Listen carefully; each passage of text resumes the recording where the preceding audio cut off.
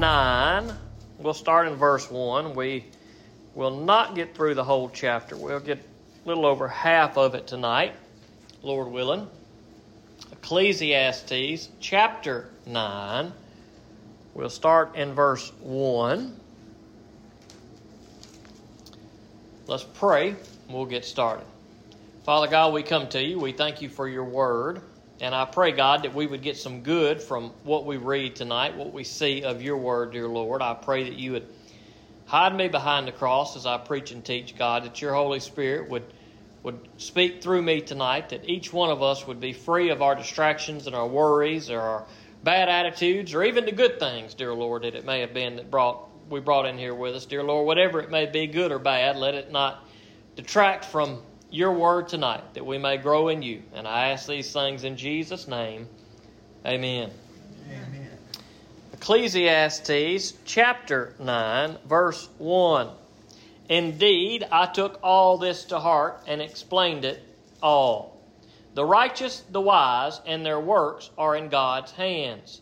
People don't know whether to expect love or hate. Everything lies ahead of them. Now, throughout the book of Ecclesiastes, it's just been kind of depressing in some sense. I think some people probably skip the book of Ecclesiastes for that reason and may say, what place does this even have in Scripture? Because it's so depressing and so down. Oh, you're going to die. Everybody's going to forget you. You're going to work hard. It's not going to matter. You're going to be good. Bad things are going to happen to you. You're going to be bad. Good things are going to happen to you. And life is just unfair. And we've seen that time and time again throughout the book. But there's this constant reminder that even in the midst of life, as unfair as it is, as tough as our struggle is, that we continue to seek God and fear Him and keep His commands, and that we continue to find some enjoyment in life. That even in the midst of the rat race and the hard times, that God has blessed us with many good things, and we need to try to enjoy the things God has given us. And so with that in mind, with all that negative that He's seen, and even some of the good that He's seen, He explains it this way. The righteous, the wise, and their works are in God's hands. Now that's reassuring. For those of us who seek to be righteous through Jesus Christ and to live a righteous life, and who seek to do the works of God and the commands of God, and who seek to be wise, well, we're in a good place. Where does it say we are? In God's hands. Now, that's a pretty good place to be, in the hand of God. So, no matter what happens, good or bad, no matter what the future may hold, we have nothing to fear, because God is the one who holds the future and the one who, in fact, holds us in His hands. People don't know whether to expect love or hate. Now, maybe in kind of reading through this quick, it may appear as though we're in God's hands and we don't know if He's going to love us or hate us. I think it's two separate thoughts here. I don't think that that's what it's saying at all. I think it's saying, look, for those who seek God and seek God's wisdom, you're in God's hands. You don't have to worry about anything, because we don't know what the future is going to hold. We've seen that in the last few chapters. We've seen that idea repeated several times. Nobody knows what the future is going to hold, and we don't know whether to expect love or hate. We may go out into the world tomorrow, and the people we encounter may love us and may treat us right, or the people we encounter may hate us and may treat us wrong. But no matter what the future holds, we don't know what to expect. We don't know what lies ahead of us, but we know that we are in the hand of God if we are those who seek to live a righteous life and live a wise life and to follow God's commands. Verse 2. Everything is the same for everyone. There is one fate for the righteous and the wicked, for the good and the bad. Now, some of your translations there may not have "and the bad." Some of our original oldest manuscripts that we have, some of them have bad and some of them don't have bad. So if you notice that difference in your translation, it's not a big difference, but you may notice that. Everything is the same fate for the righteous and the wicked, the good and the bad, for the clean and the unclean, for the one who sacrifices and the one who does not sacrifice. As it is for the good, so it is for the sinner. As for the one who takes an oath, so for the one who fears an oath. This is the same idea that we have seen throughout the book. We all suffer the same fate. We all live this life. We have the good days and the bad days. But at the end of it all, we're all going to die. That's the one common that we all have in common. the good and the bad, all of these contrasts that he makes here, there's one common thing, and that is one day we're all going to leave this old world unless Jesus returns and carries us home.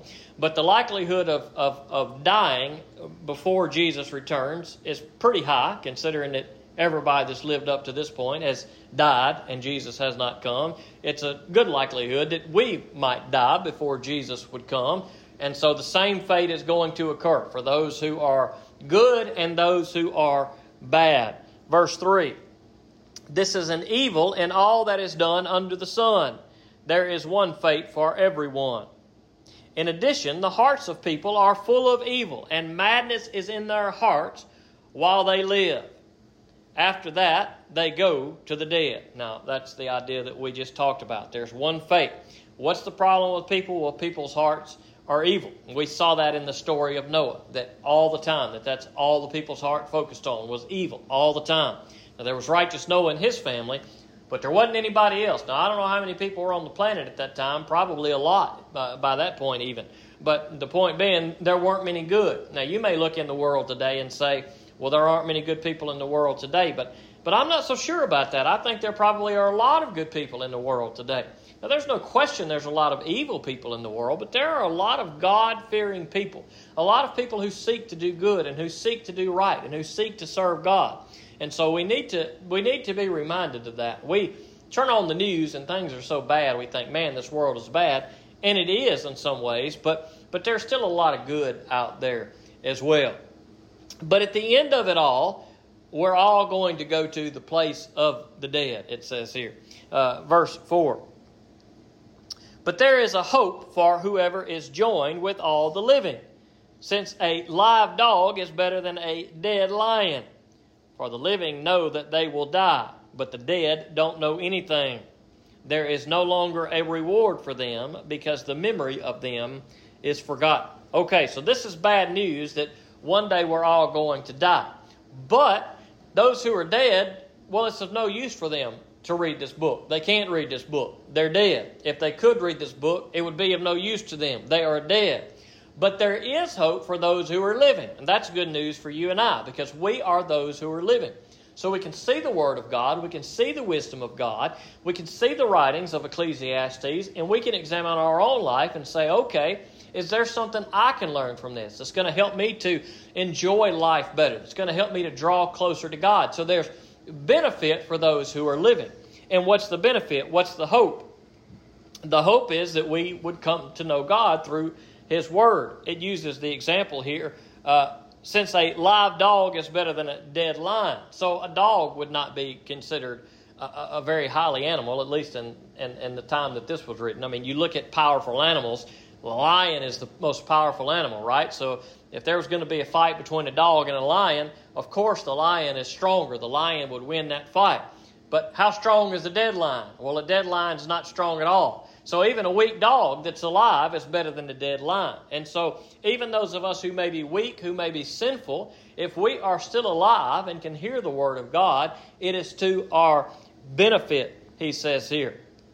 For the living know that they will die. Okay, so if we know that we're going to die, and one day we're going to have to stand before God, if we are living, then we can do something about that now. We can make a choice to follow God. And he says of the dead, there is no reward for them, because the memory of them is forgotten.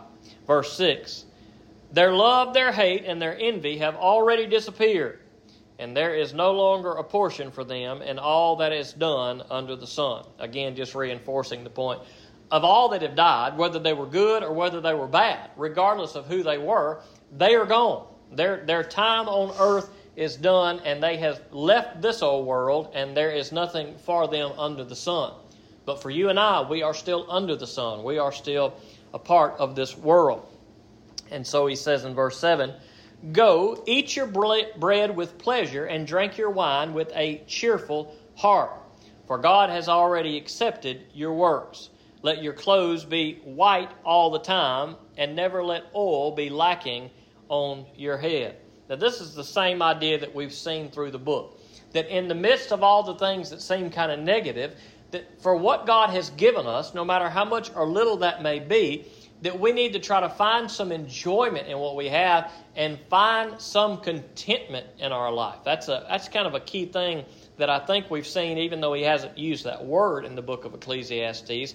I think that's kind of part of the idea that he's getting across. And we also see that same idea in the New Testament. In 1 Timothy, I don't remember the chapter, but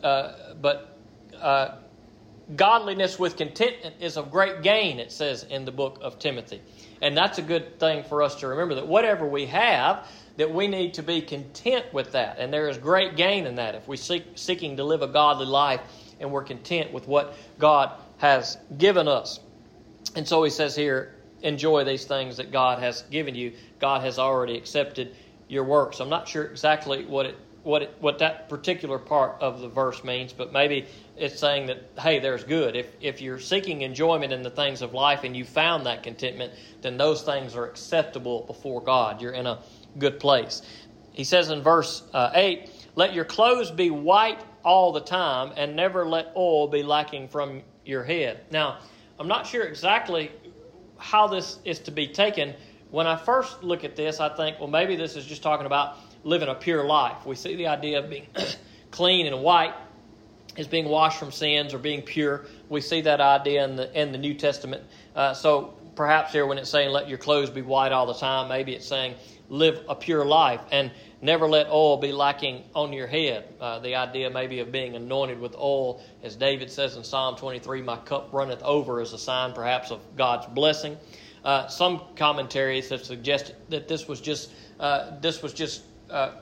good practice to keep you cool. That, okay, enjoy the simple things in life. Enjoy the food. Enjoy white clothing. It's hot out there. If you wear white clothes and you anoint yourself with oil, it'll help keep you cool. So you can find some enjoyment in food. You can find comfort in the way that you dress and the way that you live. Now, I'm not sure if either of those is the correct interpretation of that passage. Maybe it's something else. Maybe it's both. But those are a couple of ideas as to perhaps what he's talking about there in verse 8.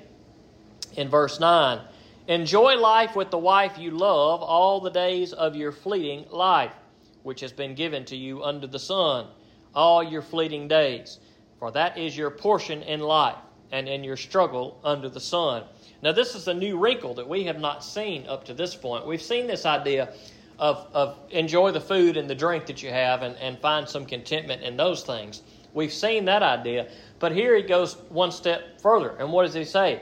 Enjoy life with the wife you love. This is one of your rewards, he says. This is one way that God blesses us men. And I believe the reverse would be, opposite would be true too, that for women that they would enjoy the husband that God has given to them.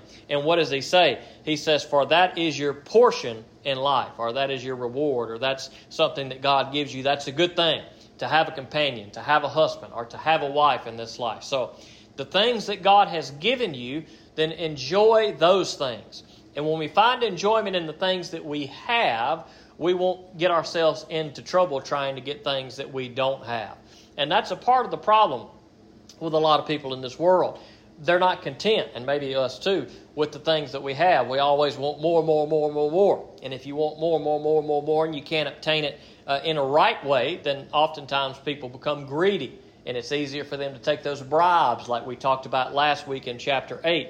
And so if there was contentment, then that would do away with a lot of stealing and a lot of bribery. If there was contentment with a wife to her husband or a husband to her wife, you wouldn't see so many marriages where one spouse is cheating on another one.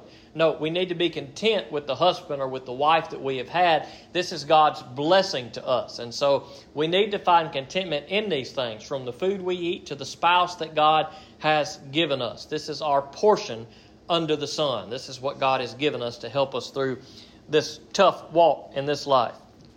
Verse 10, whatever your hands find to do, do with all your strength, because there is no work, planning, knowledge, or wisdom in Sheol where you are going. Now, this is good practical advice to us.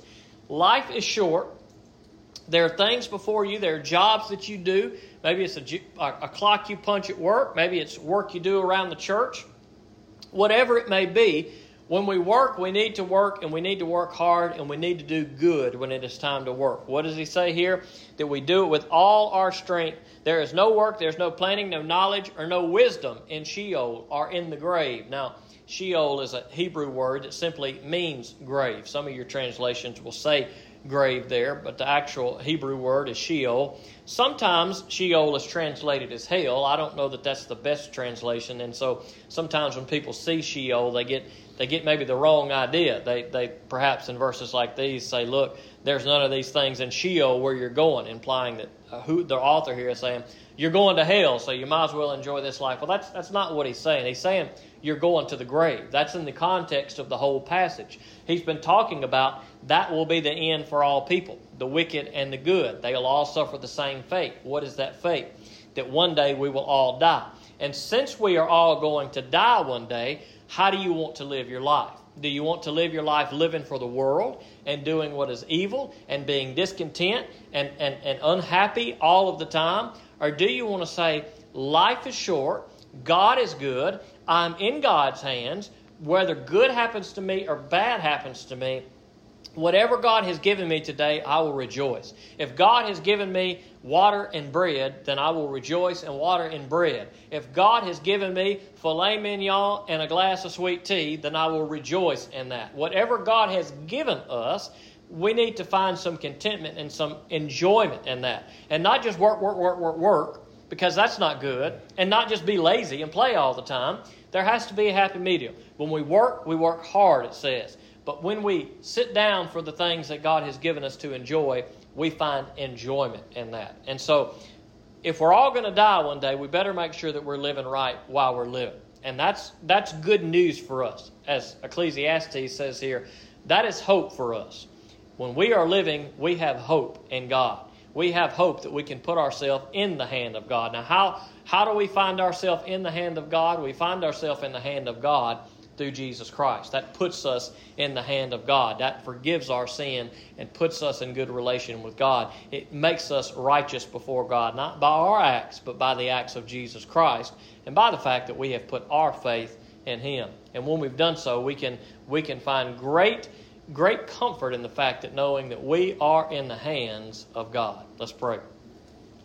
Father God, we come to you. We thank you for your good word, and I pray, dear Lord, that you would help us to be those who recognize just how short life is. God, life is too short for us to complain and grumble and just not enjoy life to some extent, dear Lord, not to be grateful for what you have given us. So God, I pray that you would help us to do just that. And God, I pray that you would help us to remember that we are yours when we have put our faith and trust in Jesus Christ, and we need to seek to live for you and to find comfort in the fact that we are yours, dear Lord. I pray that you would just help us to be those who are content, be those who fear you and keep your commands, and God, be those who, no matter what life throws our way, not to be shaken, but to continue to trust you in all that we do. And God, whatever we do in this world, let us do it as good as we can while we're here. And I ask these things in Jesus' name. Amen. Amen.